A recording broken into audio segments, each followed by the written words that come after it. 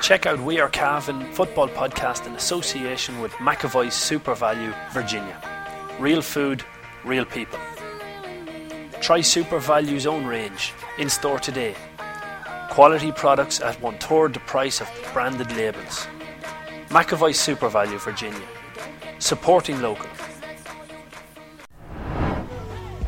Brady's Arva Limited, main dealers for Volkswagen cars and commercial vehicles, have been serving the needs of the motoring community in Cavan, Longford, Leitrim, Monaghan, Meath and the surrounding counties for over 50 years.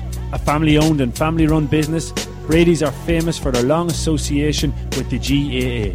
If you're looking for a new or used car or commercial vehicle, check out Brady's Arva Limited. They provide an unrivaled sales and after-sales service and are open 6 days a week. Brady's Arva Limited. Get on the winning team today. See www.bradysarva.ie for more details.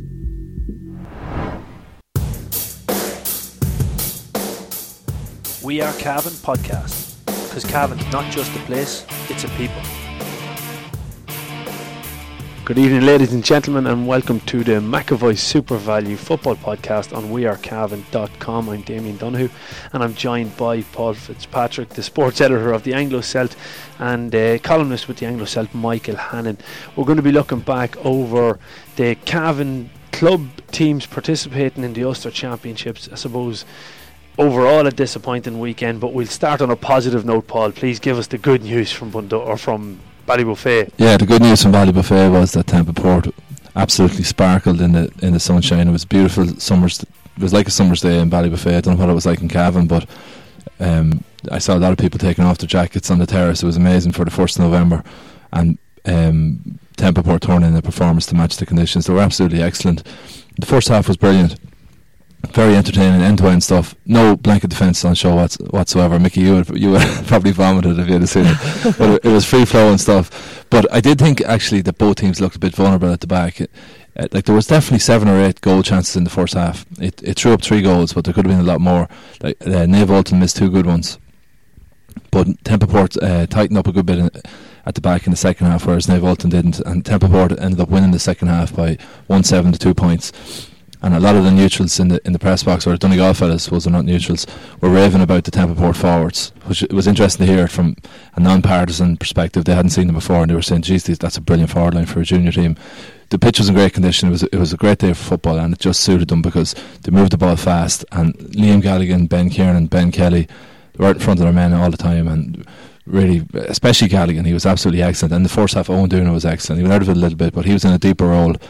He was excellent. The first goal came from a pass from Liam McQueenie. He was a late call up. He played an unbelievable pass, 50-yard crossfield ball into Doonan's chest, and he just cut inside and buried it from close range.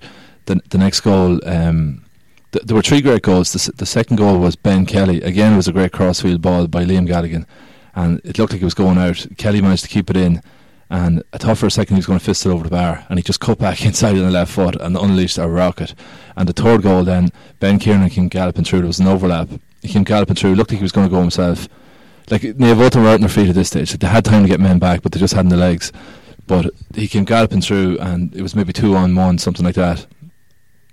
And instead of going himself, he laid it off to Galligan, but he delayed a split second. He was a bit late laying it off. It looked like the chance was gone. Galligan recycled it, sold a couple of dummies, still no help had arrived for the Niamh Bolton defender, and then Galligan looked up and he was on the end line, and he had a very narrow gap to aim at, and he just punted it off the laces and right in the top corner. It was brilliant stuff. So, and they kicked some great scores as well, and they looked very, very fit. They looked like they've kept their training up since the championship. So I saw them a couple of times in the championship. I think that's their best performance of the year to date. Excellent. So maybe with the pressure off, it might suit this young Temple Port team to be able to push on. I think I seen in the semi-final playing a team, is it called Fana? Faughan Vale. Yeah, they're from Derry. Looking at the results, the Derry teams don't traditionally do very well in junior club football. No, they're traditionally very, very weak in the junior. Yeah. So. I know Lara. And they only had a 1-point win yesterday. Yeah, so I reckon that's probably the best draw they could have got. Just looking, don't know anything about the Derry team, but knowing what the championship they've come out of, the way their championships are set up there doesn't tend to be that much quality in the junior, and they've never won that Ulster junior that I know of. And I know Lara gave Drum a heavy beating a couple of years ago. The last time Cavan played Derry in that competition, so a great opportunity for Temple Port. It's going to be on the 15th of November. The 4 teams left in the Ulster Championship at junior level are Clasdrumman, who are Tyrone, is it? Clasdrumman, not sure. Good question. Rockcorry, of course, from Monaghan. Yeah, they'll be strong. No, I know actually a former club mate of mine in Drummond, Dean Fay, is sub goalkeeper on that Rockcorry team. He was saying that when they have everybody there, they're very strong, but if they're missing one or two, what's coming behind is very weak. Yeah, well, I wouldn't say Temple Port have that terrible much on the bench. They had Kieran McManus and Killian Smith, fair enough to bring in, I suppose, two good fellas, but I suppose it's junior football. They're not going to have a strong panel of 10 really good subs to come on, but very impressive all around. Sean Dolan had a great game again. Donald Maguire had a great game in the middle of the field. He scored a great point at the end. He was getting fouled all the way through and no free was given, and he managed to keep going and pull it over. So, and a big Temple Port support there. It's a novel occasion for them as well, so it was great, very enjoyable day all around. Good to see that. Do you think Liam Galligan is he still under 21 this coming year? He is. He played against Monaghan in 2012, in the minor. Okay, right.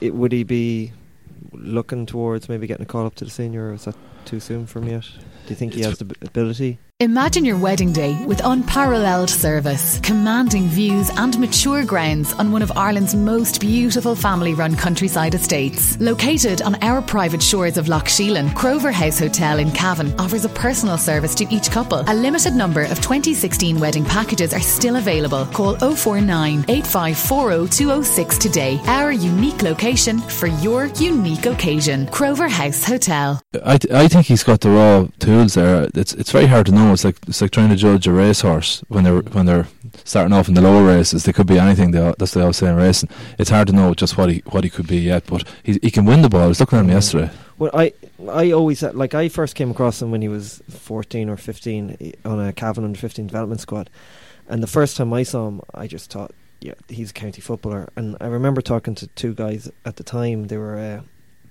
like Shawnee Johnson and Mickey Ling, and I was trying to tell them about this young fella I'd seen, and I was like telling them he's nearly a hybrid between those two lads at that stage of his career.